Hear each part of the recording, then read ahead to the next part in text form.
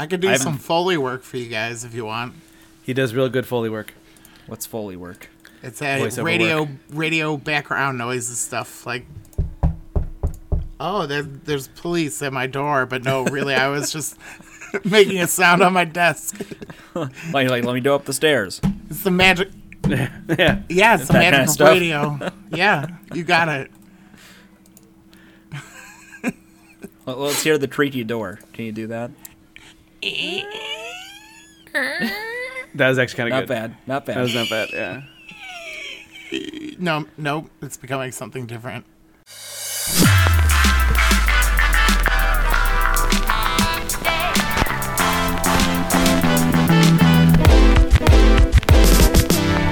What's good, Internet? And welcome to session 39 of Super GG Radio, where two friends feel obligated to hang out with me and chat about video games and all things adjacent.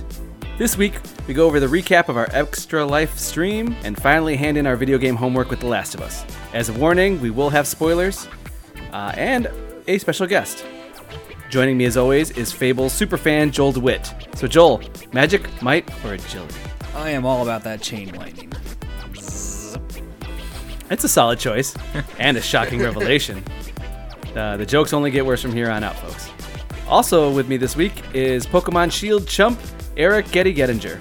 What's wrong with you, man? The internet hates new Pokemon. I need to catch them all, okay? Don't you tell me how to live my life, Alex. Fine. Just don't play it during the podcast. Can't stop me. It earlier. I can. You're canceled. Lastly, Do you have a Farfetch'd yet? No, I do not. I want that Surfetched. Lastly, special guest and unofficial Cobra Commander stand-in himself, Kevin Hartwig. Salutations. I think Serpentor is bringing some snacks later. Down with the G.I. Joes. Wait, hold on. You said Serpenter. It's Serpentor. I think I know how to pronounce the second in command at Cobra. I don't think you do. So, this week... Don't test me this week. That's going to hurt your voice. Mm-hmm. This week, we're going to start with some of our games that we played for early adopters during Extra Life. Then there's going to be a couple of short, brief news bits that we'd like to just touch on a little bit. Then we're going to go on to some of the backlog blogs, some of the older games we played during Extra Life, as well as touch on The Last of Us, really go over that video game homework. First, early adopters. Alphas, betas, and games we played explicitly for charity. Let's start with Blair Witch. Yes, Hartwig, tell me about Blair Witch. Yeah, Okay, Hartwig. here's the deal. Hold on, I want to stop for 1 second and say that part of this is actually going over just some of our highlights, and we're gonna there's actually gonna be a section for some of the highlights. But just the game itself, Hartwig, did you like the Blair Witch? Yeah, I did. I thought that it was really lonely. I think that some of it was sort of lost on us because we were playing in such a big group, but overall, it was scary, especially those monsters. I guess they're witches. Well, I mean, there was the leaf monster where it was just a giant mound of leaves moving around like a snake. The game is first person, and it kind of goes along those games that are like an Outlast, where you don't have any kind of attack mechanic so much as that you just have to kind of run. There isn't a whole lot of defense. There was a little bit of attack mechanic with the flashlight.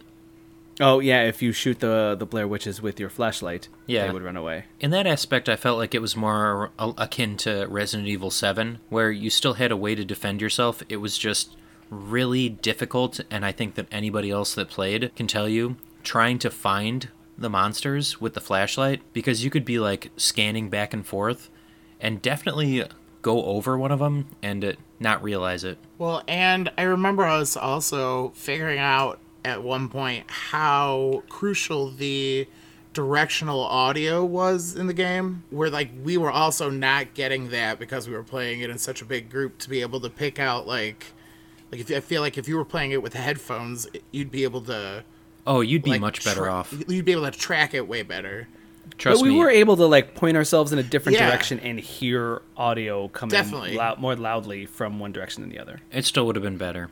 So the point you're making, Hartwig, is that there are these sections where the beast monster thing starts to show up and surround you, and the directional audio is supposed to give you clues as to what area to be turning and pointing your flashlight. Yeah, at, right? that and the dog barking, I think, too, was like, the game was trying to be like, it's coming, but the monster was so fast that the dog would be like, it's over there right now, but by the time you try to get it, it's already behind you, attacking you. So, Bullet the dog is essential to the storyline and as well as keeping your sanity during the course of the game. So, if we had been able to determine where he was barking at, or at some parts, you guys remember getting lost in the tall grass? Yes. Yeah. Yeah. So, and if we had the you sound needed on, to use like Bullet to find different items throughout the map, and also kind of point you in the right direction. we'd be better off. And I think that also would have added to the overall scariness for the individual playing if they had to have headphones on while they were going through it. I can imagine being in a dark room with the headphones and being freaked out. Yeah, definitely. Yeah. Well, The highlight I felt like from Extra Life with this one was the fact that we gave the controller to Hartwig right off the bat, and he had a whole lot of problems. It's The control Okay. scheme is tough. I will give you that. and there's no indication. Like I was still like I have no direction, so I have to find some clues. And I feel like again I loosened it a little bit for you guys. I loosened the proverbial jar and struggled with it, and my hands hurt and my ego hurt a lot. And then I handed the game to you, and you guys got those fucking pickles out of there. And they were delicious. They were spicy but delicious. This was also like the first 5 or 10 minutes of our stream, which felt like Yeah. a bad foreshadowing for what the entire event would be. It was like a tragically like okay, I'm wandering around, I'm reading a thing. I'm wandering around. I'm still reading a thing. Yeah, I took over after that, and I got us farther, but then I got us to the woods where I was more or less wandering in circles, which felt very true to form for the movie, but Sure. I mean, it definitely wasn't how it was Detective supposed to work play is out. not exciting. Well, I mean, and more importantly, you want to complain about the controls not being well explained. I don't think all the functions are well explained as to how to move on to the next sequential step of the story, right? So, you're kind of looking for some kind of clue to be able to have Bullet be investigating to find the next thing that's going to trigger the next event, which basically has you unlock the next story sequence, which usually is like Bullet running off and you chasing after him.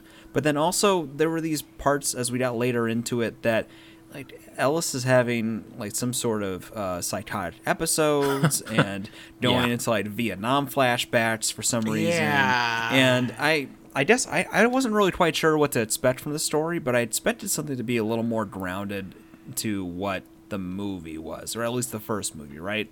So the first I yeah. want to say that like I think what it was it's an original tale based off the Blair Witch, and from my understanding, it's actually its own game that they just tied to the Blair Witch. That's kind of like the background story of it. Yeah. But from my understanding, the story was this cop, the police officer named Ellis, who people don't seem to like, including his boss, and then he just kind of goes, I'm going to go into the woods randomly and find this lost child. Yeah. Well, no, Without- I don't and even think it was that. I think that he had gotten removed from the force due to a traumatic incident with a child, and then he had Bullet to help, like, through his therapy. But I don't even know that he was part of the police force at the time that this game took place. I just remember that his boss kept saying, like, why are you doing this by yourself? Why did you just randomly go into the woods? Like, See, there's I'm no starting reason to for think that. it's not it's not even his boss anymore. It's like Yeah. his ex boss who's like, yo, this is not a good look. Yeah, they definitely have familiarity with each other, but I think, Daddy, you have a good point where that it very well could have been a situation where he seemed agitated that Ellis was there in the first place, right? Like there was at no point where they were happy to hear from you. It was like a begrudgingly, okay, 10-4, follow along, whatever. Yeah, because he's just And- there to help the kid. But, Right. all things, with some of the clunkier parts of the mechanics and the controls, and even with commanding Bullet, I still have an itch to finish this game. I don't know about you guys. Well, I mean, we made it relatively halfway in the time that we played, so it's still installed in my house. Just letting you know. Oh, you mean I have to go over there? Mm-hmm. But that's right by my work. I know. It's so convenient. No, it's not. I hate being over there. Now going back to just real quick, I just want to give at least the critique that we did experience quite a bit of hitching, quite a bit of pop-ins. So Right. I don't and my computer isn't top of the line, but it can handle The Witcher at high. The Witcher 3 at high. So it's not exactly an impressive looking game either, though. So it's No. not a high quality of visual effect game. So like it shouldn't even be that intensive in the first place. But See, I think that's what I was hoping for more of, like, before we started it, was whatever this survival night in the woods is going to be like, it's going to be like a really nicely rendered woods, like a 2019 kind of wilderness, and it did not feel like that. Yeah. the only thing I'll mention about that too is that when we were playing on the TV, it was brighter on the TV than when I glanced over at Arona's computer screen and looked at the stream. And the stream actually looked really dark. Really? And maybe it could have partially been an effect of us having the lighting too high. in the room. Well, Sure. Or the you TV. remember, I mean on the TV. Yeah. we also set the brightness way too high on the TV to start. Yeah, I remember To be- specifically but you doing guys, you that. guys say that, but when we were at the night part of the level, it was really hard to parse out where we needed to go on the TV. Yeah, that's part of the magic and mystery of being lost in the woods. Is it? Yeah, because you shouldn't be able to see as far as we were able to see. I don't know, man. I'm trying to beat a game here. You should. It's an experience. Yeah. Just live it. Man. Oh, I don't know. I don't know if I love it. The game, it was fine. It was interesting. I don't know if it weren't for a charity event or Getty's need to finish games, I don't know. if I would Scary continue. games. I just don't know if I would continue. What's your guys' verdict? Would you guys continue playing this game? I might still go back to it with Kelly while I've still got the Xbox Game Pass. Okay. If I have, Jules, I expect if I have that, a walk, yeah. if I have a walkthrough ready at the ready with me, and we can just sort of take our time, an hour here, an hour there, a given night to go through it, then it might still be up our alley. But we would need a holding hand to guide us through it for sure. Okay. What about you, Kev? I don't think so. I had a struggle at the beginning, and then all the healthy ribbing afterwards. Sort of, I was like, you know what? I'll just catch the podcast where you guys break it down. Yeah, Well, we'll you're in definitely it. follow up on that. I'm in it now. Yeah. Yeah, it's about 5 hours long, at least from howlongtobeat.com. So that's a reference point for you guys. Yeah, we're pretty good then. Yeah. The next game I want to move on to is Superliminal. Superliminal, a game that is best described as a very akin to Portal or the Stanley Parable, where you're a first person with a narration occurring every once in a while. And the mechanic is first person, you can grab certain objects, and based on your perspective, you can shift them around. So if you have a small chess piece, and this is a very common one you see in the game, if you bring it up close to you, it will then enlarge. And And bacon. bacon. No, embiggen isn't the word. Isn't it embiggen? Yeah. It's a Yeah, perfect. it's the it's word a you're perfectly looking for. cromulent word. Okay. It will embiggen to actually be a massive chess piece now because you have brought it closer to your own perspective. Blocks. I think blocks was the best example. Like Yeah, kids blocks. playing blocks. You'd pick up like an A, and then you could like drop. You could lift it up in the air and drop it, and become small or bigger depending on the perspective. It's really cool. It's a really cool game. Oh yeah, I actually was super excited that Alex, you tapped me on the shoulder to do this one. Yeah. And honestly, I probably could have played through the whole thing had it not been for the fact that it was already getting pretty late in the stream. So I know I was tired, and the only thing keeping me alive was playing games at that point. Yeah, I actually went through and beat it. So if you want to come back and play it, I have a chapter select. I know where you were. You were just at the end of chapter 4. Okay. And it's fun. It's simple. It's very straightforward. The puzzles kind of go forward. There's not a whole lot of side stuff to explore. It's mostly just trying to figure out the mechanic in front of you, and each stage brings a new mechanic, which is very interesting. I just kind of felt like I wanted more of it, and I wanted more variation, and the environments kind of stay the same. They switch between these very like brightly colored rooms that have kind of puzzles of how you get above or below or move on to the next spot, how do you open a door, and then every once in a while you escape those rooms and end up in like a seedy basement or a seedy like hallway, and then it'll go to the next puzzle room that's really nice and brightly colored again. Well, like the behind the scenes, that prey aspect, where at the beginning of the game you're in that like very sterile looking environment, and then you break through to the behind the scenes and actually see where you are. Or even going back to your original comparison of Portal. I mean, your critique is partially that it was a little too short and they weren't able to really figure out other ideas to expand upon the concept. Well, I mean, Portal 1 was kind of the same way in that they used that limited tool set to try to stretch it as thin as they could, and it took them how many years until Portal 2 where they could expand it into a full game. Now, grant you, we're talking about an indie developer compared to Valve, but Of course. so I don't expect that kind of expansive sequel, but hopefully they revisit the concept. Yeah, no, the concept is brilliant. I really like it, and it goes further in a lot of different ways than you guys can. Like, there's one stage where essentially you shrink and raise, or shrink and embiggen doorways, so that when you go through it and you come out on the other side, you're giant or shrunk to then solve the puzzle of moving on to the next door. Cool. Yeah, so it goes some really bonkers places, and I think the last world, you're basically everything is kind of shadows, and so you'll see a stair set that's a shadow, but it turns out it's painted on the wall and you can't climb up it, but it's a doorway. So you're like, I'm supposed to walk through this stair-shaped gap, but I don't know it's a gap. You know what I mean? It's like they really trick you. The puzzles in this one were a lot of fun without being impossible, so I did enjoy it quite a bit. And there's a very slight narration. Turns out the story is that you are in an experiment. Sleep study.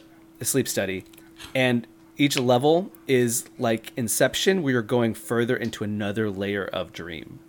And as you complete the game, you just keep going further and further to the point that like, we need to get you out. And the last couple worlds, they're like, you're not coming out. You need to wake up. And it's pretty good. But again, you hear like two little audio tapes of the doctor talking to you, and you get like once the AI talks like once a level. So it's a little bit, again, finite, a little short, and I kind of wanted a little bit more from that, a little more of the world. But it really blew my mind, the puzzles, and I'd love to see more. Next, Joel, I kind of requested this of you. You brought us Stretchers. What the hell? That's what I have to say This about game it. was crazy. Tell me about Stretchers, Joel. It was probably the most delightful game we had played at that point. Stretchers is a little indie game that came out on the Nintendo Switch last week or 2 weeks ago. I forget exactly. But you are basically a pair of paramedics who are going around town having to go to certain scenes and pick up people who are lying around a certain scene with a case of the dizzies, as they call it. And Dizzies. You pull out the stretcher by one of you going to the other's back and pulling the stretcher out of a backpack, and then you can set it on the ground and put as many people as you're able to balance onto the stretcher at a time, and then try to carry those people on the stretcher over to your ambulance. Now, Is it telling that my dad used to use the term the dizzies for when someone was drunk? I don't think so. I've heard of the term It feels dizzies pretty before, common. but Yeah. I'm not sure if it was referred to drinking, or at least maybe my family did a better job of hiding that fact. I don't know. but can I take a second to just appreciate how stupid both of us, at least when Joel and I were playing, when it came to like, hey man, I'm going to grab the stretcher off of your back. No man, I got it on your back. No man, I'm going to grab it. Just back and forth like, somebody should just stop and grab the stretcher at this point, okay? You guys circled each other for like 45 seconds. Yeah, we were having a bad communication moment. I was still very tired through the whole course of it. Yeah, that was definitely a down period. Yeah. that's a bad moment. I actually like this game quite a bit. It's uncomplicated. It's not really challenging. It's just simple, silly fun. All the characters are like they're silly animated stuff. It is like you can drive the paramedic, the ambulance around town. Yeah, the ambulance. And you can like take ramps and bridges and stuff, and as you're driving into things, it'll just knock over like it's like cardboard standing up. Oh, and you get points for it too. Thank you for letting me know I could do that, Joel, because you're like, nah, man, just run into shit. And I was like, really? And I just like plowed through a cement wall or a brick wall. Well, yeah, because the first thing you think is that it looks, I don't want to call it cheap, but it looks really simple in the way it's structured, right? And so your first thought is it's going to be this hard surface barrier that you're going to just be blocked from doing. But nope, it collapses, and it creates a lot of more fun of just how you can barrel through anything that's not a straight-up building. I feel like this game was a really perfectly timed choice for Extra Life because it was at that like morning hour where like you've been going for a while already, and this is the perfect amount of energy in a game to like go through the looking glass. It was kind of weird. Like, okay, so when Joel and I first started out, we were doing like normal paramedic stuff. You'd go and you'd grab people, you'd bring them back on the ambulance and take them. But then when Alex and your brother, it's Phil, right? Yep. Sorry, Phil. I forgot your name for a second. So when Alex and Phil were playing, it was like, hey, go set off these fireworks. Hey, chop down this tree. Yeah. I had to like take a step back and I was like, these guys are paramedics, and now you're asking them to do everything else in the town? Yeah, What? just helping out, man. But it's still called stretchers. Yep. Yeah. They're stretching their ability to help out the community. You leave the jokes to me. You gave me a really good stretch. Nope. No, go on. Waka waka. Just as a note, my brother Phil actually went home and bought this, and him and his son are playing through it right now. Okay, that's great. Time. Yeah, he says it's just easy enough, and it looks a little like overcooked when how silly the characters are and the way they move. But he says it's just difficult enough for his son to kind of get it and figure it out and use the right button combinations. Well, and I mean, one of the nice things, too, is that these missions, you usually don't have to use the stretcher or anything. It's just, it really just depends on how high a score you want to get, because you can literally just drag these people. So that you can just drag their ass. Yeah. Or if you're like me, take them to the nearest buzzsaw and try to see if it'll decapitate them. But yeah, we tried that. That was awful. It did not work. It did not work. The game's not gory, so. But it was kind of fun to see like some of the objects, like the what did we kept finding like treasure chests and a stuff. golden axe. Yeah, if you could bring that over to the ambulance, you get more points. But so there is at least some replayability. Did we ever figure out what you got from the higher score or more points? Did it unlock more, or did you get like cosmetics out of it? I feel like you've gotta. I didn't see anything of that. I could see it just being about trying to reach a high score. Yeah. I don't know. I'm not sure. Could very well be. So that was Stretchers. Now I want to touch real quick on some of the extra highlights. From Extra Life. Extra.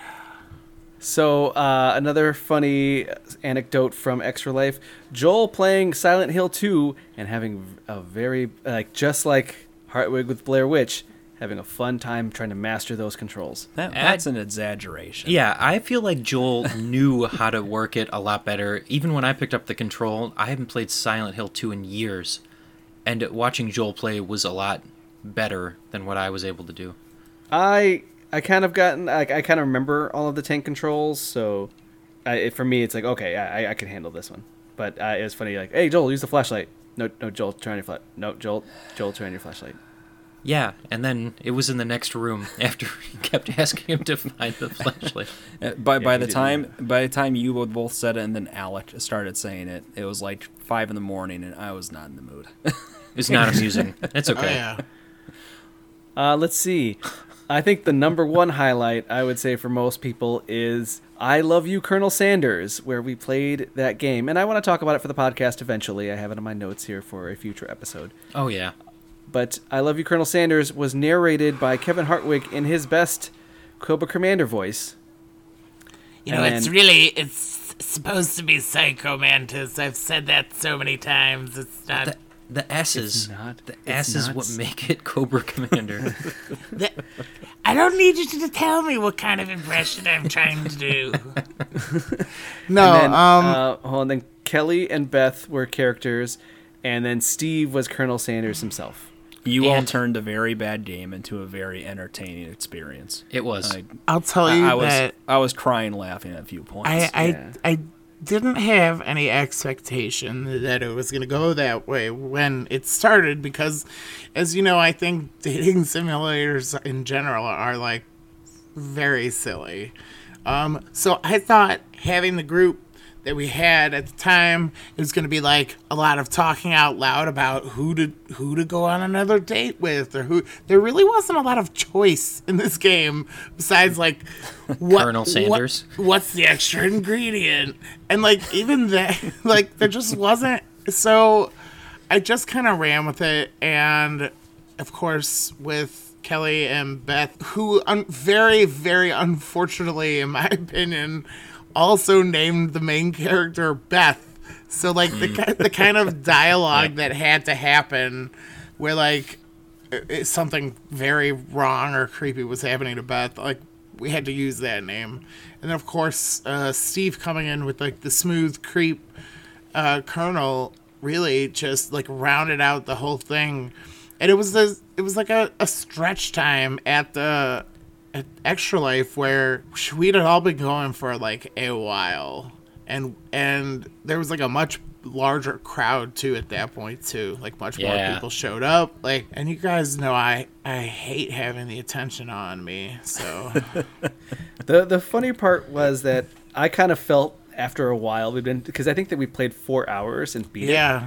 But I kind of felt like maybe this isn't funny. Maybe we're just like slap happy, tired that this is hilarious. I had the then same it was thought both. many times. No, then our friend Nate came over, who is a listener. So sup, Nate? And he came to the show fresh as a daisy. Slept fine. Wasn't at any of the Extra Life events. Just I had came him to rolling. hang out. And he died the entire time. I was and afterwards I actually. go, It's funny you mentioned that because I was using him as a cue. yeah. For like, is what I'm doing good? Okay, good. He's rolling on his back right now. So at least one person. No, I asked him, and he goes, "Oh no, it kept being funny the Good. entire time." Good. 'cause and it's people hard. on chat were approving too, like that they were enjoying it too. So Kevin's improv, so on point. That's what people really loved because you could see the text show up on screen, and then he would say something completely different that would just kill it. It really got away just- from me. or just give your meta commentary in the middle of narrating. Yeah.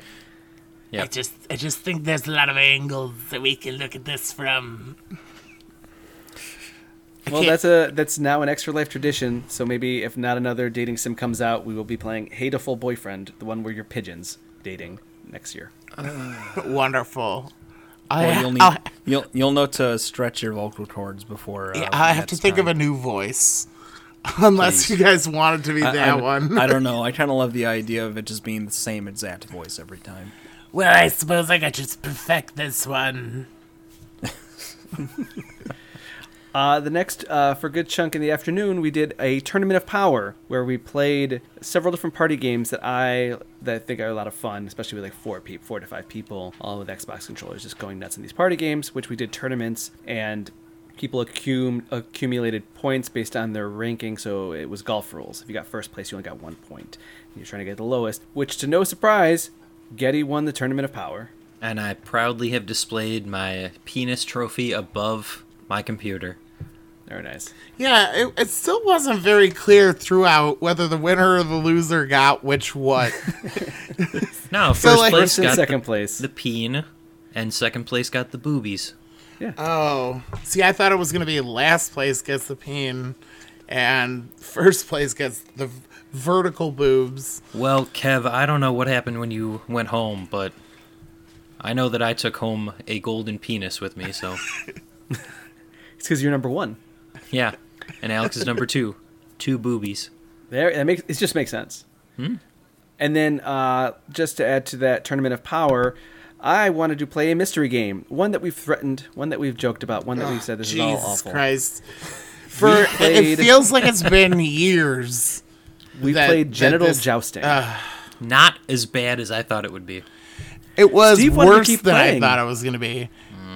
Like we stopped playing. We finished the tournament of genital jousting, and then Steve goes, "Hey man, if we just keep playing, we'll unlock another costume for that penis." It'll be another penis costume if we just keep going.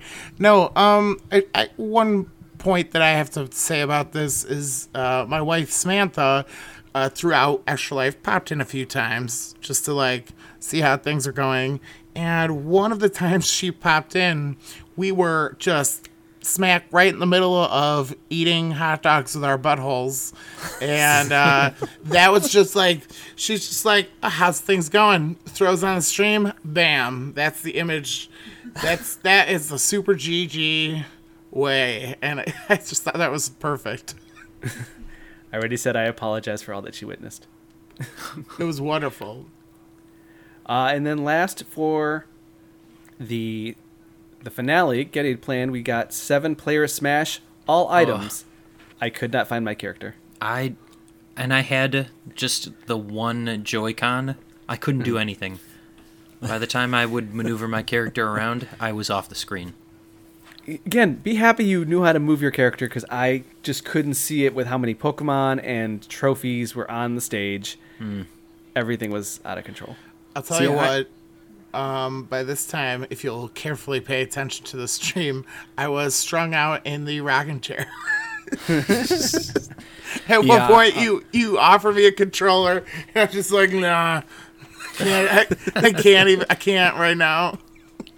Yeah, I was dying by that point, and I think I played pretty well in Smash, but I think it was just because like I needed something to focus my attention on, or I was doing the trash. Yeah. Oh, So Alex, one more thing. Yeah. We beat Overcooked. We beat Overcooked. You Oh my missed god. It was epic. It was so good. I had been trying to beat that for years, and that was one of my go-to party games that I kept bringing to people's houses. And that one game, that save file, has been going for a long time with different people. Just like, okay, we just beat a world, and then I would stop playing, and then I'd get more people together. Oh, we beat this other world, and just over time, and finally I just like, we need to beat this game. We did it. It's So official. how many stages are there in that game then? Now that it's So done? many.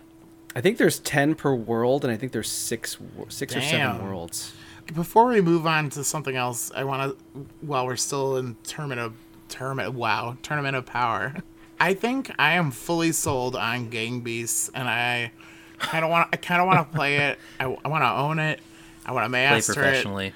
I really do. It was I think the most fun that I had with any of the multiplayer games that But we it was played so throughout. physically exhausting because at some points you would just go head to head with somebody for over and 3 especially minutes, there was a lot trying of to pick them up, knock there was a them lot out. of fresh bodies happening. Well, I guess in the tournament there wasn't, but like later on we were playing and there was a lot of fresh hands there and like but no, that game I remember playing it when it was in beta.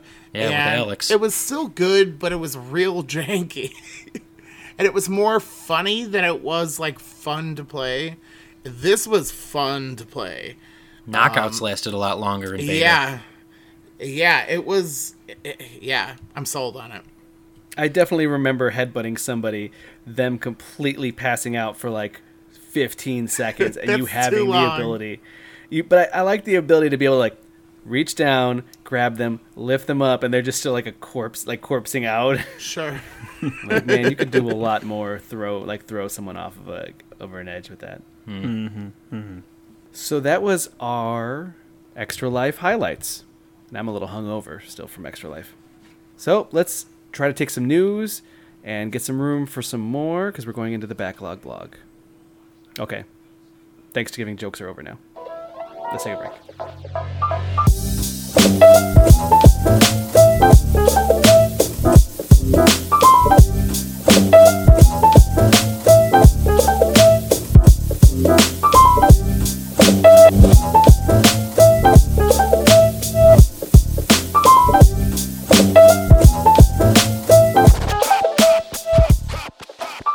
And we're back with the news. Not all the news, just the news that we feel like we can get some commentary out of.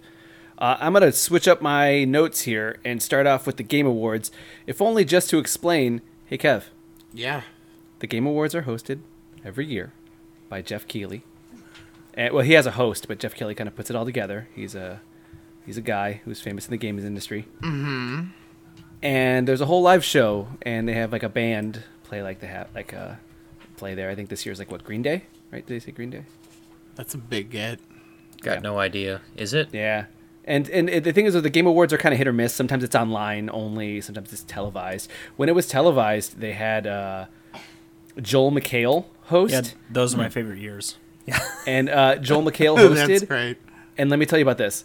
Joel McHale did not want to be there. And he made it very clear. That's the best. That's the best version of Joel McHale. Absolutely. Except for the fact that he just like literally just kept making fun of gamers, being like, "Oh, you guys like this game, nerds." It's like, what? It's the Game Awards, dude. I don't know. I'm with Hartwig. That makes it better. I miss. yeah. Hey, it's a personal PSA here. I miss Joel McHale. Oh, the soup. Oh, Beyond yeah. something. Yeah. yeah. All I right. miss him too. Okay, so the Game Awards nominees they came out this week, and the two categories we wanted to talk about were Game of the Year and Fresh Indie Game presented by Subway. Eat fresh. Hashtag. Fresh, ad. Eat Fresh. Hashtag ad. So Game of the Year, your options. You can vote, but the nominees are Control, Death Stranding, Resident Evil 2, Sekiro: Shadows Die Twice, Super Smash Bros. Ultimate, The Outer Worlds. It's worth noting, Hartwood, that Jeff Keighley is super Kojima fanboy. Like ever since He's Kojima, in Death Stranding. Yeah, ever since Kojima had the following with Konami, he has been gushing very publicly Got about it. his love. He's one of those. Yeah, and like what Rona said, he's in Death Stranding. He has been like promoting the shit out of it on Twitter and stuff. He's in it. Like, yeah, his face. like they. this should be the Fair and Jeff unbiased. Keighley Death Stranding. Dude, are you Awards, hearing my deep breath? Hideo Kojima production, plus Knuckles. Plus Knuckles. Jeff Keighley mocap done by. Yep. A Him and Conan hologram. O'Brien. Oh Kevin, can you get to Metal Gear 5 yet so we can talk about some of the stupid Kojima shit that happened in that? Can I Yeah, ask- because you're not even Can I at ask the you a stupid question? Kojima shit. We're at some. There's plenty of dumb Kojima shit happening No. right now in the No, game. you're not at Pete Kojima. Alex, I'm not a permission to Pete spoil it Kojima. a tiny bit. No. Just a tiny bit. You can give a hint. Okay. Do you need credit scenes for all of your cutscenes? There we go. That's good. There you go. That's my I hint. hate you. I wish you hadn't told me that. I wish. You know what? That was a spoiler. That was a minor spoiler for the game, but it was a major spoiler for my Life. personal feelings right now. I just want you to know that I hate that. What? So, I can't so even. Guys, I, out you of this have to- list, out Okay. of this list, what are you Here, hold on. tossing out? All right, I'm gonna toss up right away, and I know, like, again, we have Don't you a do it. Google Hangouts, Boo. and No, it was don't do it. Smash Brothers does not need to be on here. It doesn't. That's Okay, bull. but what? Just give me what you want out of these games. What you really, really want. I have my game of the list thing here. My list.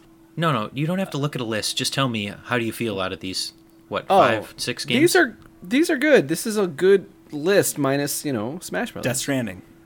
I mean, where's I'm surprised there's no like I'm surprised that they didn't get to like the Fire. I'm surprised by Fire Emblem. Not being on here. and- Okay. Yeah, Is I'm Red- surprised that Division 2 is not on here. What about Red Well, Dead? That was last year. It I was think. last That year. was, So it I doesn't guess it count. was just a PC release this year. That's fair. So- Yeah, they usually go by the first time it was released. All right. Even like Apex Legends, I thought like made such a big enough splash that I'm surprised it's not on It here. did. It has like I think it's one of the categories for ongoing games. All right, so if you're not going to Link's throw out Awakening? a name, notwithstanding being able to play Control, because I still want to play that before the end of the year, I would say Resident Evil 2 out of all of these options. Not because it's original or it's something new, but because it is a definite reimagining, and I played through it twice. I enjoyed it. Okay. These are always my problems with these Game of the Year kind of award stuff, is that I've only played Smash Brothers Ultimate and maybe an hour of Sekiro. So, like, I don't have a good enough breadth of experience between all these. I played an hour of the Outer Worlds, too. But, like, I don't know. Smash Brother belongs. It rates. Get out of here. I'm going to jump in here and say that it's definitely the Outer Worlds. And I think, for me, the reason is not just because it's a great game, which it really is, but the pressure on them to make something disconnected from Bethesda and still Well, it is have Obsidian, so... Well, correct. But I mean, especially with how things went with them not working together with Bethesda since New Vegas and all the bad shit that's happening with Bethesda lately. Well, Obsidian, I was a huge fan back when KOTOR 2 came out, so... Sure. Alex, we didn't get an award choice from you, so what is it? Oh, Outer Worlds. And the thing is, though, is that I Okay. hate Fallout games. Okay, so we got 2 for Outer Worlds. Joel, you said Smash, By default, I have to go with Smash, yeah. and I said Res. Okay, no, that's pretty good. Okay, sorry to like push it along, but I think we're gonna get a better chance to talk about it after it happens. No, and again, I don't like Fallout games, and I was like, yeah, Outer Worlds in a second. So, Okay. were you on Fresh Indies? Fresh Indies, presented by Subway. Eat fresh. Hashtag Be ad. fresh. Disco Elysium. Kevin game. Grizz. What? At Disco Elysian? That's a Kevin game. I will Yep. definitely play that game. All right, report back. They got Grizz. Jared Photo Simulator. For my Eat friend fresh. Pedro. It's my friend Pedro. Outer Wilds. Slay the Spire. And Untitled Goose Game. Now, I would definitely go with Untitled Goose Game, but I've heard great things about Slay the Spire too. Outer Wilds, 100%. I have not played Outer Wilds, and I'm Outer Wilds 100%. Okay. It's just, it's... Everything you wanted and more. Well, I mean, for an indie game, it is a pretty expansive experience, and it really scratches that curiosity and exploration kind of feel to games, and storytelling that kind of threads you along by little bits of information as you encounter other species that can communicate with you and thread along story with you. And it has a nice loop that you sort of start from the beginning each time you die, and I don't know, it hit all the right spots for that.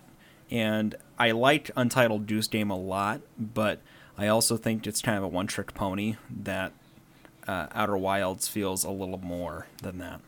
I just have to say honk, honk, honk, honk, honk, honk to you.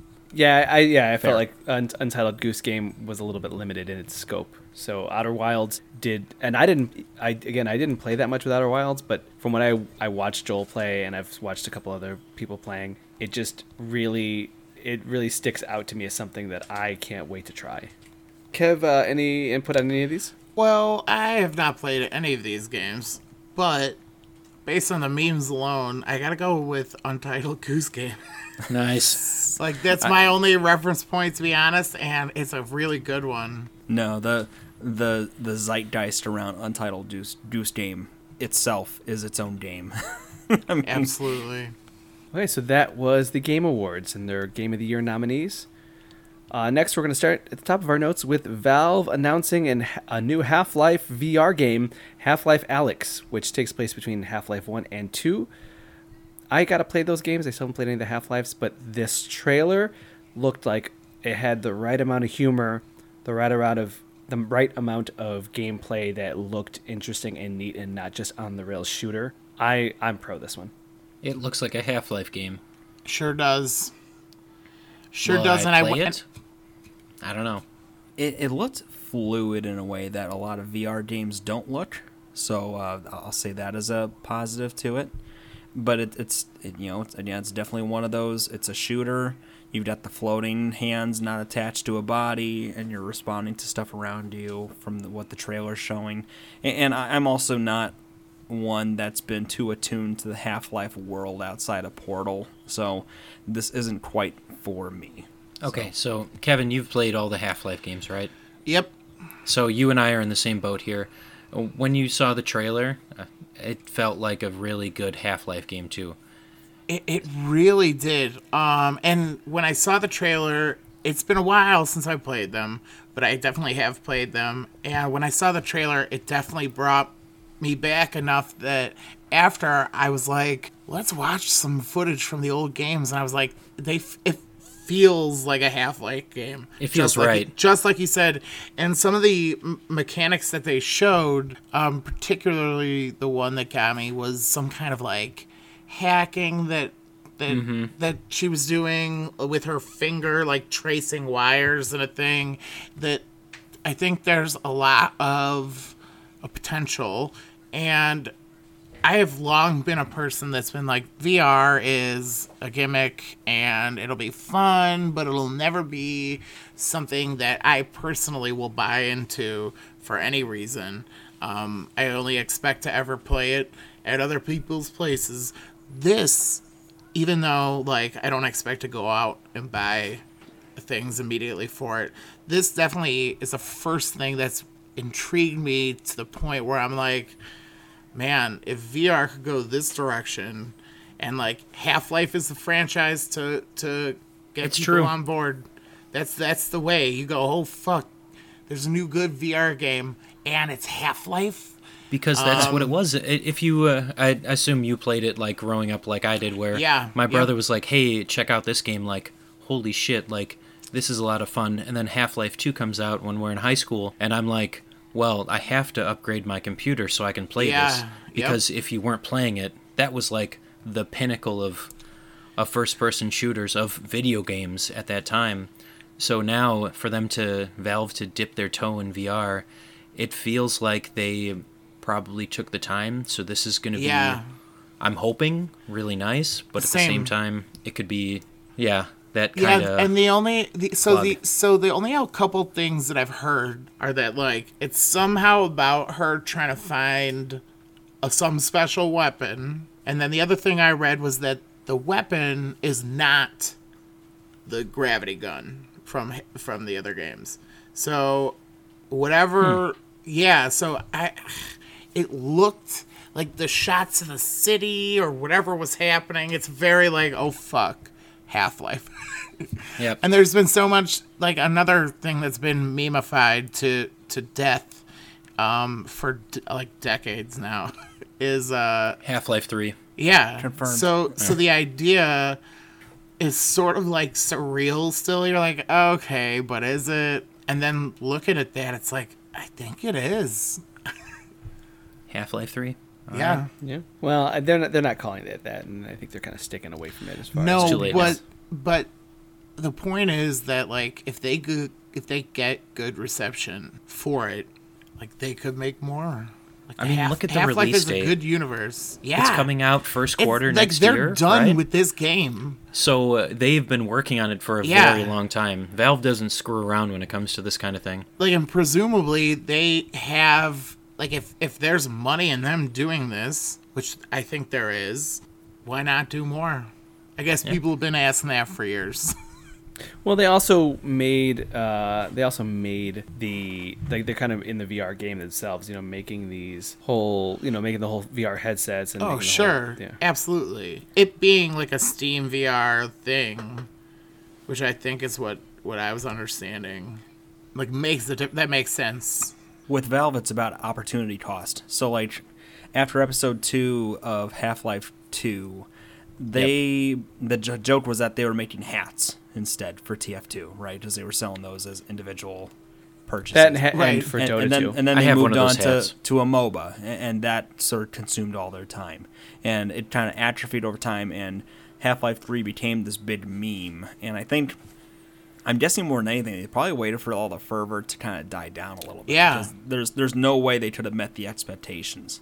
So now there just are none. Like it's, Oh, it's I don't know. I mean, for Well, us, it's probably a little bit okay. higher than for people like Alex and Joel who haven't played Okay, it. but- sure. I would but, agree, but like, like even me, I'm like, You're not okay. expecting anything revolutionary, right? Though you're expecting to be able to jump back into that world, have the same kind of good No. writing and world building, and Definitely See, I almost be revolutionary. yeah, able to toy around with some new weapons.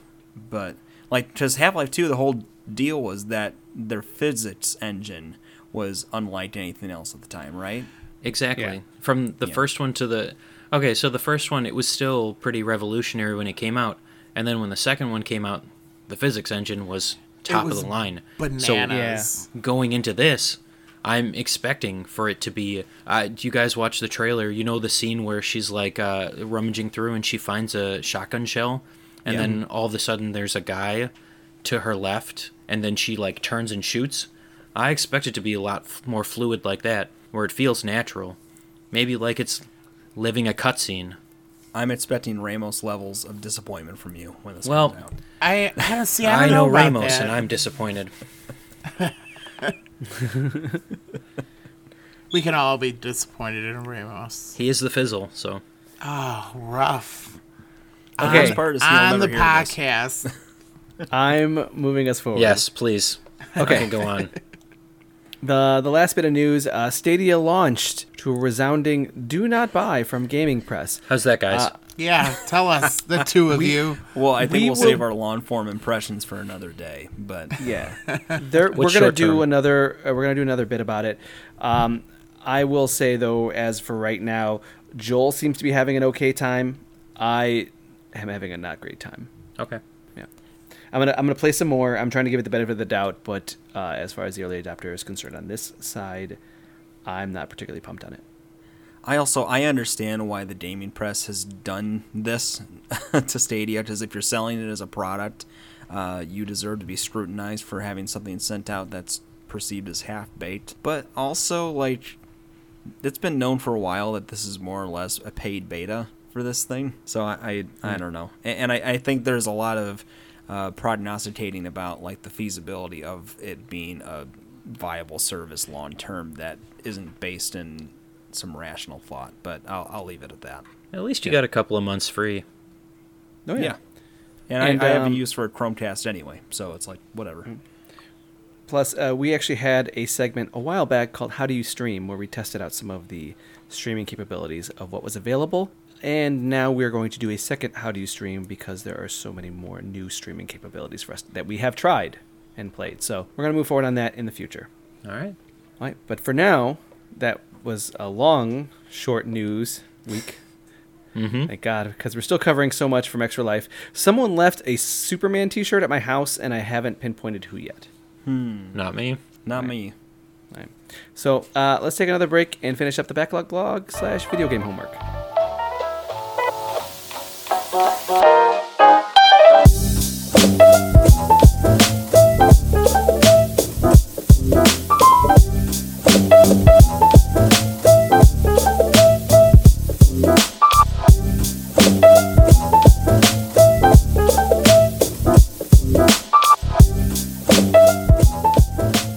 And we're back with the backlog blog, where we played games that were part of a streaming service that we had forgot existed.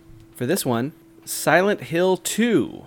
Silent Hill 2, we played this on PS Now, and it was a lot of fun. Joel had talked about trying to play through all of them, and I thought this was a good primer to let you to remember and remind you what you're signing up for.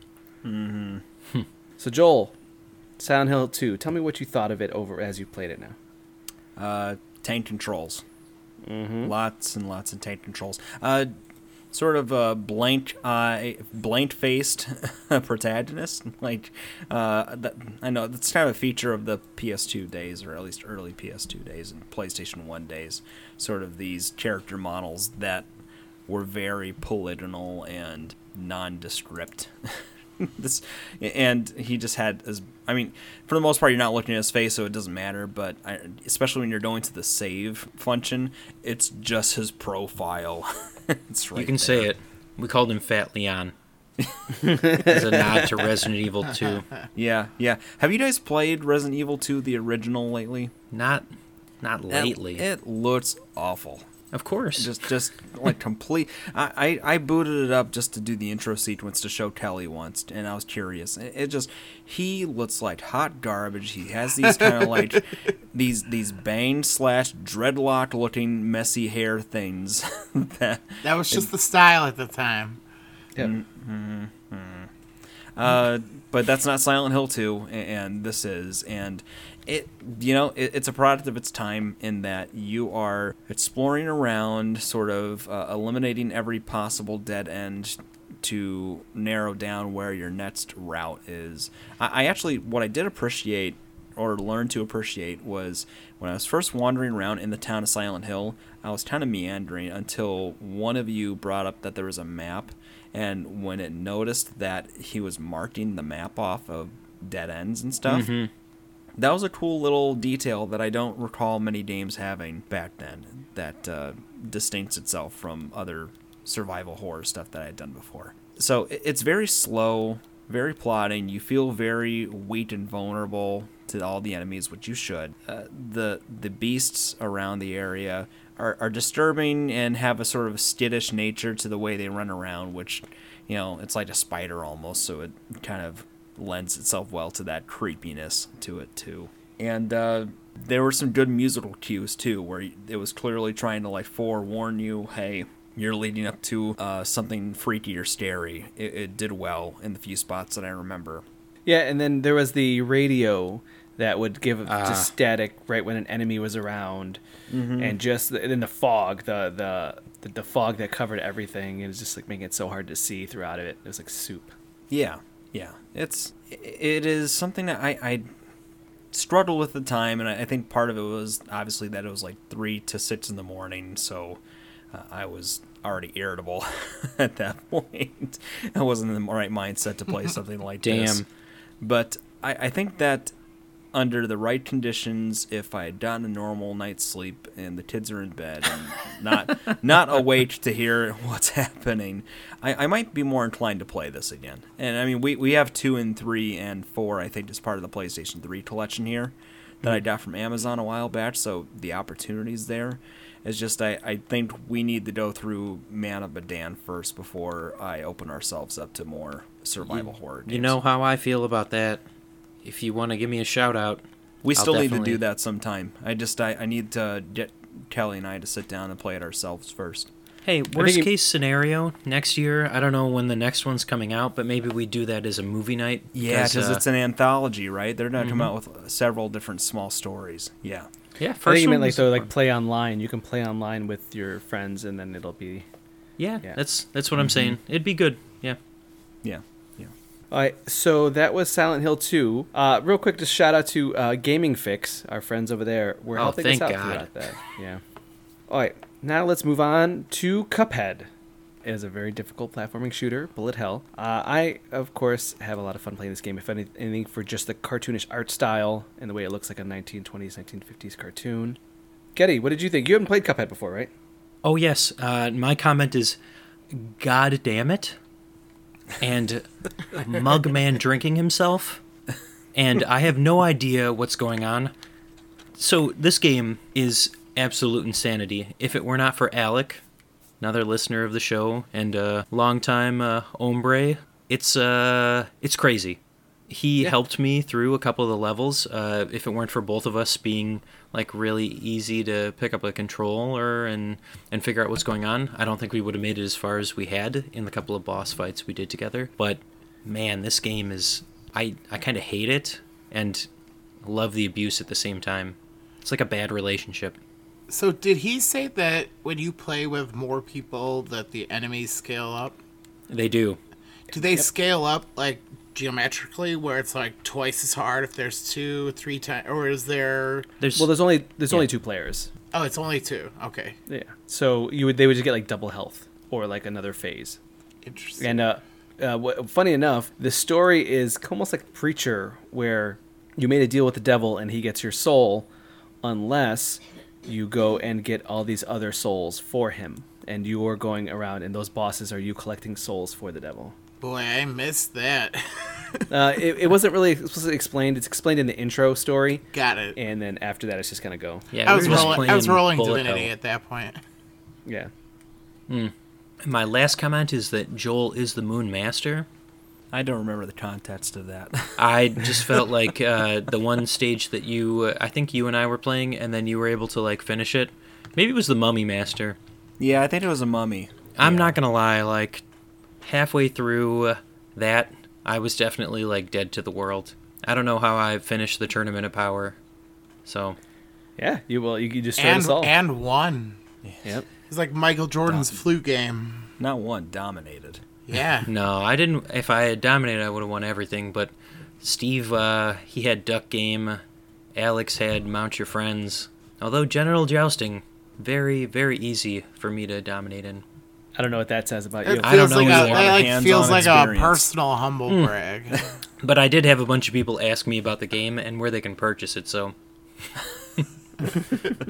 It's 69% off on Steam right now. I think I got it for like $5. Yeah. Is it really? Yeah. Yeah, they do that a lot. Actually, they do that a lot. 69% off. That's, Yeah.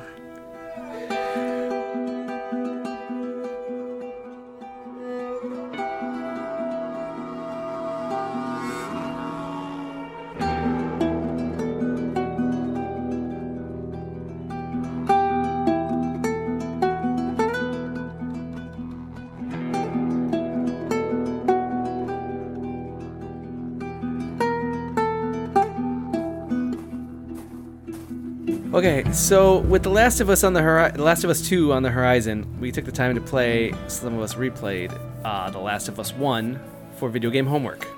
Let's do spoiler warnings all around here because we're going to go in depth. We're going to talk about the game. We're going to go from top to bottom. Kevin has not beaten the game, but he has played it enough that he knows what's going on to the extent that he wants to and is comfortable moving forward on getting this game spoiled. all right. So let's start about the story, pre-twist, pre-ending. Let's talk about getting to know Joel and Not our moving Joel. on and meeting Ellie. Shut up, Joel. No one's talking about you. Nobody wants to know me. So Joel, you're the fresh-faced, never touched this game, and Hartwig, you as well.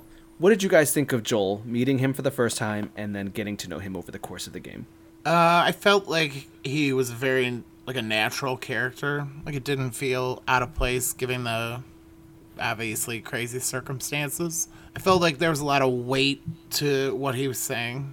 And then of course, you know, when he meets Ellie for the first time, they're like it's obviously like making him think of his daughter, so I don't know. It was very real. I was like invested in it. And I had it on hard difficulty, so you guys have your deaths listed, and I have like 100. Like I wasn't even keeping track.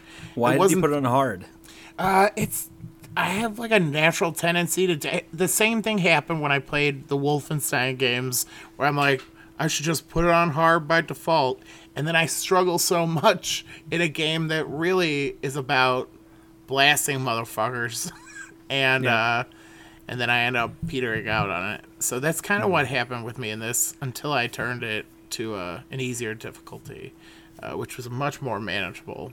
So Joel as this character is this, I mean, post-prologue, he is almost kind of nihilistic. I mean, he's very, you know, whatever you do to survive, everybody else be damned except for his partner Tess, who is you presume to have been in cahoots with for a while. Not clear whether they're romantically linked. Oh, they are. Okay, so you think so? I'm I think calling they it. were. I think they were a little ambiguous, but left it open to that possibility.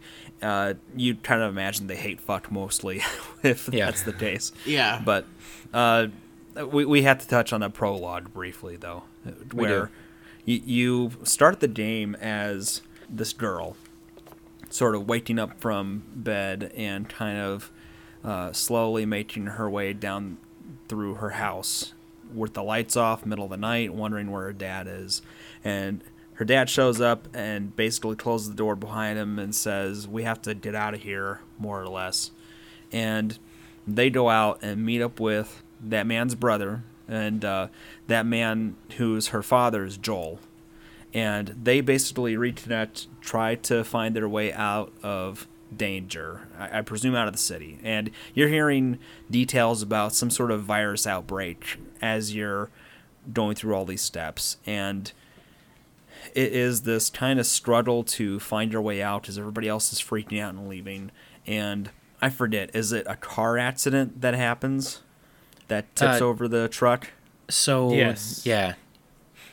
At So- some point, They get in a car and they're trying to escape all the madness. you get out of the truck. The truck doesn't tip over, but you do get into a car accident and you have to jump out. Yeah, okay. But yeah, you start to drive towards the exit of the town, but it's in the same direction as the hospital, which it's already overrun with the zombie-esque creatures.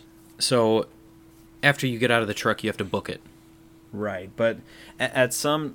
See, I thought that there was a car accident because she gets her leg broken, I think.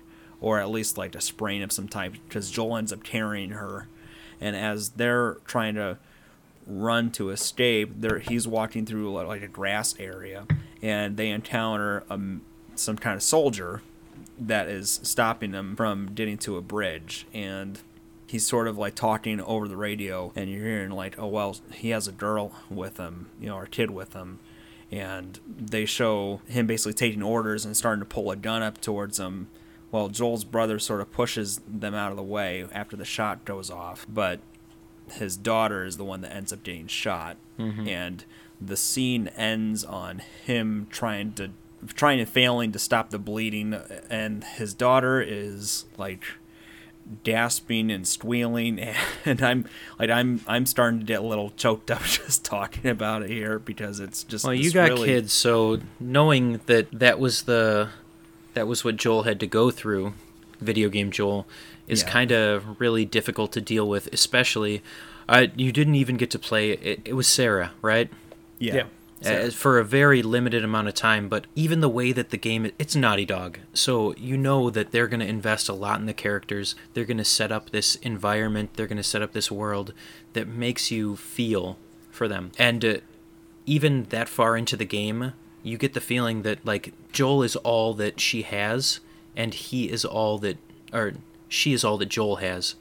So it's really difficult to deal with just to start the game, and that's we're not even like an hour in. And that final sequence of it is just so heart-wrenching because of it's so well acted. Like the person who plays his daughter has these believable sounds of somebody panicking while dying, and he is just besides himself in grief and sobbing basically, and it somehow threads the needle of being dramatic without being overwrought, because I think sometimes these kind of moments can be overacted in a way that feels trying too hard, right? Yeah, I completely agree, especially with that last point, that like it felt very real. Like, this is how you freak out, but it didn't feel over the top like so much Kojima. Yep. It always ends in Kojima with you. Until I'm done. So then the game progresses where you see now Joel afterwards in this post-apocalyptic world where society has broken down, and Joel is now a hardened smuggler who is only... you got to focus on you and you alone, and he's got his partner Tess, and... There's a time skip too, right? Was it Yes. 8 or 10 years? Yes, and that's what I was saying, is like it's fast forward, and we've been in this post-apocalyptic world now. So now then they somehow fall into a task of, now we're gonna smuggle this girl, and she has been infected, but it has not turned her into one of these. The world's been turned into zombie creatures that are basically fungus. Yeah, plant mushrooms, zombies. Yeah, mushroom growing out of their face. Terrible. Yeah. These clickers are horrifying. So yeah, what it comes down to is that you have to struggle this girl, and Tess dies along the way trying to save you guys, which is very hard and very like hard to watch. I think that was a very interesting bit, just because you have to watch her like try to stop everybody while you're trying to escape, and you can stay and watch, or you could just kind of run out of the way. Yeah, that sucks. Yeah. He's Yeah, already but been through so much, and then at that point, you're like, well, how could things go worse? Oh, yep, nope. The one person that he has that he trusts is gone. So now he's stuck with this like 14 or 15-year-old girl who you're trying to just do a job of couriering her over to a group called the Fireflies, which is like this resistance group trying to work outside of the control of these military bases to find a cure somehow for this infection, this disease that's been rotting. the woman that you meet at the beginning, her name escapes me right now, but she's there at the end of the game too. So you have to wonder why. I know why Joel was tasked with it, because she was hurt at the time, but she made it across country so much faster than he did. She does say, though, that she starts kind of mentioning offhandedly all the stuff that she had to deal with to get there, and it was a lot of the same stuff that they had, like that Joel and Ellie experienced throughout the game. So I thought that was interesting that like she took a very similar path that you did. So she's like, oh yeah, I had to deal with those cannibals or those crazy people. Yeah, Pittsburgh's terrible. And you have to remember that early on in the game, when you agree to take the deal, it's because the Fireflies have ownership of your supplies and weapons that other guy had taken from you, and that's the deal you're parlaying with her. Yeah, is basically it's bullshit, because you never get him back. Right, Yeah. but that's I guess that's life in the wasteland, right? I guess. Ownership is 9/10 of the non-laws that exist in this alternate reality. Now, I want to just sidestep into another point that we want to talk about here for the game. The gameplay, as well as the cinematics here. And the reason why I kind of want to put them together is just to discuss the fact that it's a Naughty Dog game. They made the Uncharted series. And why that's relevant here, and I say this for you, Kevin, just to kind of at least encourage you to play one of those games. Do it. Is because they meld cinematics with gameplay, where your character will walk up. In Last of Us, there's one really big point where you're walking, and it's a cutscene. It's essentially, for all intents and purposes, a cutscene. It takes control away from you, and your character gets trapped in a trap that a rope wraps around his foot and lifts him upside down into the air. And it's a cinematic, except for the fact that they now give you control upside down, trying to shoot zombies. That is cool. It is just cool. The way that they do it is so good. It's From so the fluid. train scene in Uncharted, you do the airplane. It makes it so much more dynamic than your just run-of-the-mill walk through room to room. Yeah, Alex, you mentioned There's that. even one scene where you're in a hotel and you're climbing up a ladder, and you hit the prompt to climb up the ladder. Your character walks up the ladder, and at the top, an enemy cutscene Pops interjects, out. and he knocks you to the ground and then starts to drown you. And then you Oh have yeah, to hit... I did all that stuff. And the part that sticks out for me is the fact that it's so fluid and quick, and you don't even realize that control is taken away from you. And then control is giving back to you so quickly right away again that it really kind of stands out as something that's something. It's phenomenal. It keeps you engaged, and you want to know more about it. And that's how it was for the Uncharted games too. There being more of a twist on, like, say, an Indiana Jones, where you're it'll be a big cinematic, and then all of a sudden a big giant boulder is coming at you, and you have to run, and they automatically give you control of your Sure, character. sure. So I just want to say that that's a really good standout point for games like that Naughty Dog does. All right. I'll dive into one. Will you just play one already? Counterpoint. Yeah. My experience with Uncharted is Uncharted 2. That's the only one I played through so far. And To be fair, that's one of the best ones. Right, this is what I heard. And what I recall of it is that it is pretty straightforward in how you're going from sequence to sequence, pausing, covering, and shooting, maybe doing some light platforming and moving on. This game inserts a whole stealth element that just really, really ups the challenge in it. And in the Uncharted games, I wouldn't call the gunplay all that great, or really the gameplay in general all that great, but it works well enough because it's meant to be interactive between those set piece sequences, right? Counterpoint. Well, you should at least right. let me finish, you know? No, let him finish, because I also have a counterpoint. Yeah. But in The Last of Us here, it is imprecise gunplay. The difficulty in trying to sense your surroundings, it makes it really challenging to get to certain parts. And despite that, I was able to get better at it to where I started enjoying the gameplay more, but it is a big hurdle starting out. Yeah, I have to agree. All right, Alex, you want to go first? I'm going to cut off Kevin. Okay, so the counterpoint I have to your counterpoint is that the first couple Uncharted games were earlier in the cycle, PS3, and then Yes. After Uncharted 3, they came out with The Last of Us. Yeah, and actually, then, I just checked the dates. 2011 was Uncharted 3. 2013 was Last of Us. So Yes. they had a couple of years to develop that. because in Uncharted 4, they add those stealth mechanics into the game, and they add a little bit more dynamic gunplay. They start actually adding verticality with a grapple hook mechanic. So they do take Last of Us and take those mechanics and up it even higher to Uncharted 4, where some of the stuff that you would see in Uncharted 4, you will say, man, that would have been good in Last of Us. Okay. We're going to say that about everything when Last of Us 2 comes out. Yeah. Even that gameplay trailer that they had, what was it, 2 years ago? Almost 2 years ago? Yeah. At E3? Oh my god. The way that Ellie switches between the rooms, where she's able to, like, position herself and use the different items available. Oh, come on. Where's the game? Now, I also want to do a real quick note for you guys who haven't played this game. There was also a very prevalent multiplayer scene that where people were dedicated to it because you could go and find, like, there was one that was you would go and find survivors, or you was just 4v4 matchmaking battle royale. But you would find those objects that you would use, and this just goes into the mechanics.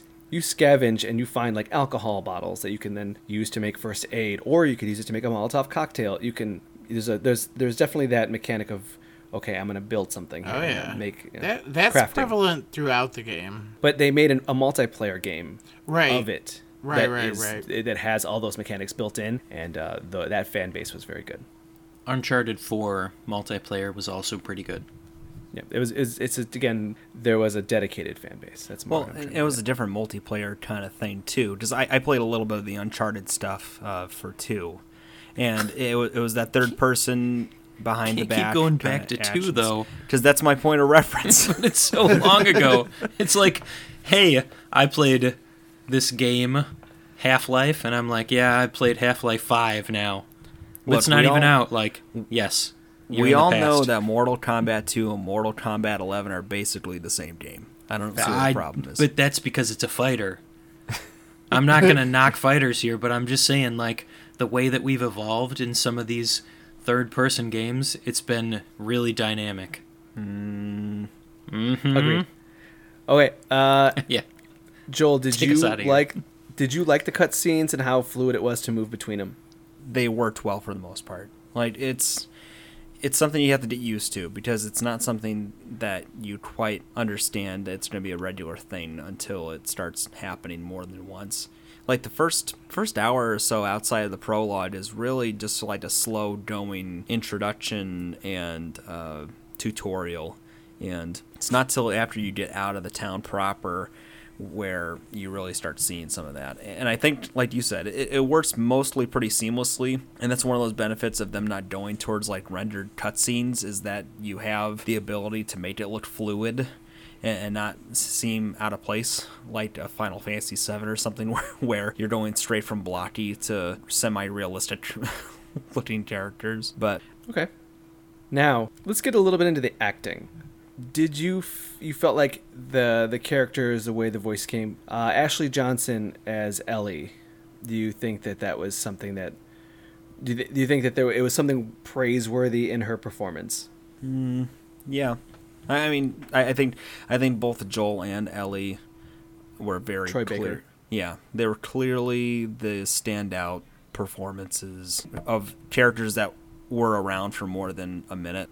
I think all the characters that had speaking lines outside of sort of generic call-outs if they're being attacking or being attacked had pretty good dialogue, pretty good writing, decent performances. there were certain characters, like the guy near the end that when you break away from, when Joel and Ellie break away, and she's looking for medicine, like he had his moments where it seemed sort of ham-fistedly evil, in a way. Mm-hmm. You know, but besides that, I felt like most of the characters' intentions and motivations were clear. So that's something that I kind of look for, is if they're believable, and most everybody seemed believable in this world. Awesome. Just as a note for anybody, Ashley Johnson, that waitress from the Avengers movie in Avengers 1, when they ask her how everything was after she was saved in the restaurant. Also on Critical Role for part of season 2. Maybe even the first season. Yeah, and or campaign, sorry. And she's been in a number of video she's a games good and stuff voice like that. actor. Yeah. I was looking to see if there's anything else I can recognize her from, but She's got an ongoing TV show right now. Sorry, Joel, go ahead. That's okay. There's lots of different, like, there's sort of these accent points between beats where you're alone with Ellie, where you encounter other people and you spend a little bit of time with them, and that's really the parts where this game kind of shines for me more than anything. Is there's a kind of a low hum of seeing those interpersonal relationships grow between Joel and Ellie, but those points are kind of these places where you get to see how their relationship has evolved and then how they interact with outsiders from their tribe, right?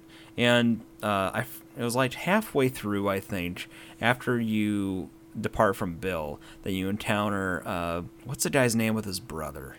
Ah, shit. Hold on. Bill? Well, Bill's like the survivor guy who's basically taken over a whole town that you did a favor to get a car. But after you leave town and you get into Philadelphia, you end Tommy. up... It's Tommy. Tommy? Tommy. Okay. Yep. Okay, I found their whole story and sort of the way that concluded pretty impactful. Mm-hmm. And just, it was abrupt, right? I think that's one of the big things that is a big draw to this game, too, is that they're not afraid to really just have an abrupt end to somebody that you've met and gotten to know in a way that, again, lends to the believability of the world, and that something bad can happen at any moment, and things can just go completely tits up within minutes of interacting with people. Yeah, I mean, look at the decision. He decided he was just going to go without Tommy because Tommy's wife scared Joel. And I think part of it is because there was a relationship still building there with Joel and Ellie, and it was going to be, well, as we see, better than what was expected, or worse, now, depending on how you look at it. Right before we go into the twist, which is coming up right next, I just wanted to dip into the gameplay. Joel, third-person shooter. There is a crafting mechanic where you craft items that are like very high level necessary. There's a high level of necessity to these items because they'll make or break how you play the game. Whether they're first aid kits, they're dust bombs, I think shivs are a big thing. Mm-hmm. Now, I remember you came to me and you said, "I don't think I'm having as much fun as you guys might be," and the way I put it was, if the game is a very specific way, the stealth, for instance, is difficult because being stealthy is difficult, and it's realistic to how I would be in those situations, how you would be in those situations, how you feel in those situations. You're nervous, you're scared, you're hesitating, you're not using things that you might use because you're kind of nervous about it. And it isn't until you start to realize, like, I have to play like it is life or death, I have to use my items, I have to lean into these mechanics, that the game kind of starts to really come together. So I will say, when I said that to you guys, that was pretty early on in my experience. It was before I got to Philadelphia, I think, when I was closer to with Bill and his freak show. You mean Pittsburgh? Going on. And was it Pittsburgh? Yeah, with the cannibals. I knew it started with a P. No. It's with the Raiders. Yeah, and, not the cannibals. Okay. It was right around or shortly after I got done with Bill and the, what are those, bloaters? Yeah. Okay, bloater. So it's just, I think that what I had learned after that and how I got better was understanding, it wasn't even that being stealthy so much. although like being quiet was preferable, was that you can rotate the weapons and items you use in a way where the scarcity doesn't hurt you as much as it might if you focused on like the things you're most adept at. So especially as you get farther in the game, you end up picking up like 4 different heavy weapons, 4 different handgun type weapons, a bow and arrow, and then you've got the like Molotov cocktails and other trinket items that you can really use to distract certain guys and then sneak up on and choke out or shiv someone. And you can really mow down these people as you get farther into it once you understand that, without having to worry about running dry on ammo. I mean, I could go on a tangent here and tell you playing like I do can definitely benefit you in a game like this, because then you get the shiv upgrades. You can use the shiv 3 times before it breaks. The blast radius on your Molotov cocktail is increased by 20%. You just have to search for the items. You can find enough, just scrap around to upgrade stuff. So you have to play very conservatively. You have to be very careful. And I think that's probably what we're going to see in the next one, too. So now we're at the thing that we came to. Let's talk about that ending. The twist. I wouldn't even call, like, I put the twist, but I don't even know if I want to call it a twist. If only because again, Joel at the moment messaged us and said like, "Well, that's it. That's what happens." and I asked him, "Well, he's kind of a piece of shit, but I mean, what would you do?" And he goes, "I would probably do the same." I go, "Yeah, you're kind of a piece of shit. We're all pieces of shit. That's the whole point, and that's fine." I felt like the bad guy at that point. So when you Kevin, bold-face lie to her face and tell her Yeah. like, "Nah, So that's all you did." Do you know the ending yet? I do not. Okay, so you make it to the Fireflies outpost, which is a hospital. Right. And you awake to the hospital after being kind of choked out from some of their group. And the woman from the beginning is there and explains to you that basically, like, we're going to pay you, you can be on your way. And she explains to you that in order to extract whatever biology they need from Ellie to look to try to procure a cure, they have to go to the brain in order to. So obviously that would be like killing her and dissecting her brain to get it. And the ending is basically you going through this hospital on a rampage, trying to get to Ellie, save her from being cut open, and then getting out. I still say that makes you the bad guy. Well, I guess from a greater good standpoint, yeah. Yeah. I mean, obviously, but so you get through all of that, and then you escape with Ellie with a car. And basically, she asks you what happened in the car, and you say to her something to the effect of, they found other people who had been immune to the bite of one of these things, and that they don't need you anymore. So you left. Well, and then she says something along the lines of like, "You wouldn't lie to me, right?" And he's like, "No, I wouldn't lie to you." Right. I never straight-faced. Afterward, as they're walking along, I'm now fully wilderness, dead inside. Yeah.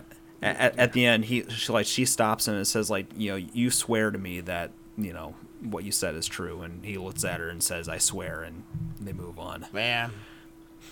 Feel bad. Yeah. So like, Yeah, I guess.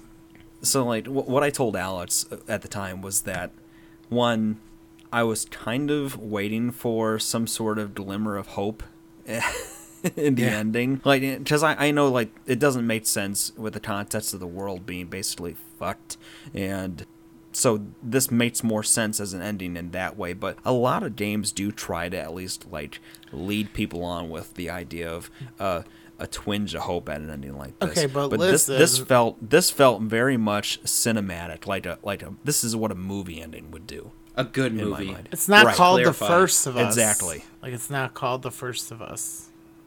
It's called The Last of Us. Well, That's it's kind of not what I called said to The him. I Best go, of Us when did either. Yeah. I told him, I said, when did they give him hope? The Last of Us 2. The Worst Right. of Us. Right, and it's something that I felt was coming telegraphed, which is kind of probably why I hit the like, that's it kind of mindset, is that I was waiting for that ending, that sort of, because they give you little glimpses of them having a twinge of a good relationship, or at least Joel opening up and being more open with Ellie about things. And you sort of expect towards the end of there being some sort of resolution that lets them move on without any doubt. And it's instead just this, nope, I'm gonna lie to you. The world's still screwed, and you may prefer to die for the greater good of this, but I can't let go of you. You know? Yep. And now I feel terrible. Again, I would have done the same thing, so none of that really phases me. Be like, you know what? I know I'm not the best person, and I'm probably not the one to save humanity, but damn it if I'm going to try to save what I love. Mm-hmm. Yeah. Mm-hmm. Yeah. Like I said, it made sense within the context of the world, and like Getty sort of added on to it. It's what a good movie would end on in this kind of story. It took me by surprise. So that was The Last of Us, so now the only thing left is to give anybody have any final comments they want to bring up real quick? No, we have to talk about how shameful each of us is. Yep, here we go. I had 30 deaths, but I did put an asterisk because I felt like some of them weren't fair. Maybe I'm whining.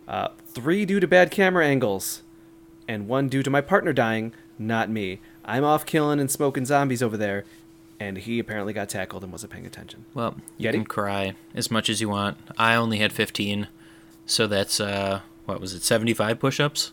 Yes, sir. Yep. It was awful. I attribute at least 6 of them to the kill room, or the death room with Ellie, where you are trying to fend off a horde, and you don't have the shiv to protect you, so yeah. Joel? 37. It should have been 38, but true story, when we were at the Bill section where you're going through town and Joel's warning Ellie not to go through tripwires, I crawled under, and then I looked back behind me, and Ellie just walked straight through, and it blew up. But it didn't kill her, so it was like it's like it exploded, and she didn't react at all to it. But I was expecting to be number 38, but I survived. So now, Joel, we had discussed with video game homework. How would you rate this game? I would give it an A. I think that it's pretty masterful storytelling, writing, acting. I think that the gameplay is good with some caveats about how it can be frustrating at times, but the juice is worth the squeeze. Like it was worth going over the hump to be able to experience some of these story beats, even though by the end of it I was probably ready for it to be done. I gave it an A+, but still short of an S rank. Highest ranking being an S. Again, like you, I felt like some of those stealth points, and also just some of those camera angles started to show a little bit of age when I would get the camera kind of hooked on a wall or something, and it refused to move, and also just some of those scripting moments where like Ellie would kind of walk behind you, or even Bill. I remember a couple times I'm sneaking through and I'm killing like 2 or 3 zombies, and then Bill stands up and just starts shotgunning people. Mm-hmm. Getty, what would you rate it? I'm right there with you, Alex. A+. The couple of janky moments that kept me from giving it an S rank this time. Hartwig, I highly recommend you finish this game. Yeah. I right definitely now. will. Go finish it. I'm not going to finish it right now. What are you doing? Go play. Go finish. Worlds. To be more likely finding me downloading Disco Elysium. Yep. Okay. Are you just reading up on it the whole time we've been talking? No. Come on. Why would you even suggest something so I know absurd? you. We're the same person. No, I'm on the Wikipedia right now. I've got some time for Rocket League after this if you're interested. Oh. No, I'm moving us forward now. That was gross. Okay.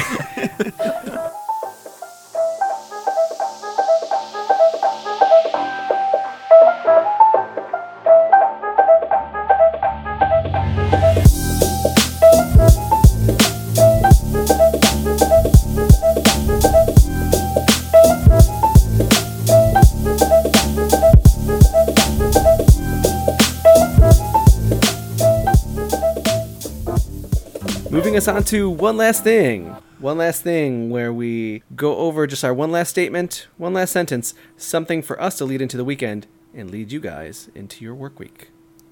For me, all this gaming and I'm still behind on what I want to play before the end of the year. I just started 3. No, I just started Felix the Reaper, and that game is adorable. Also, side note, Disco Elysium, $40 on Steam. All right. Sweet. That's a pricey indie.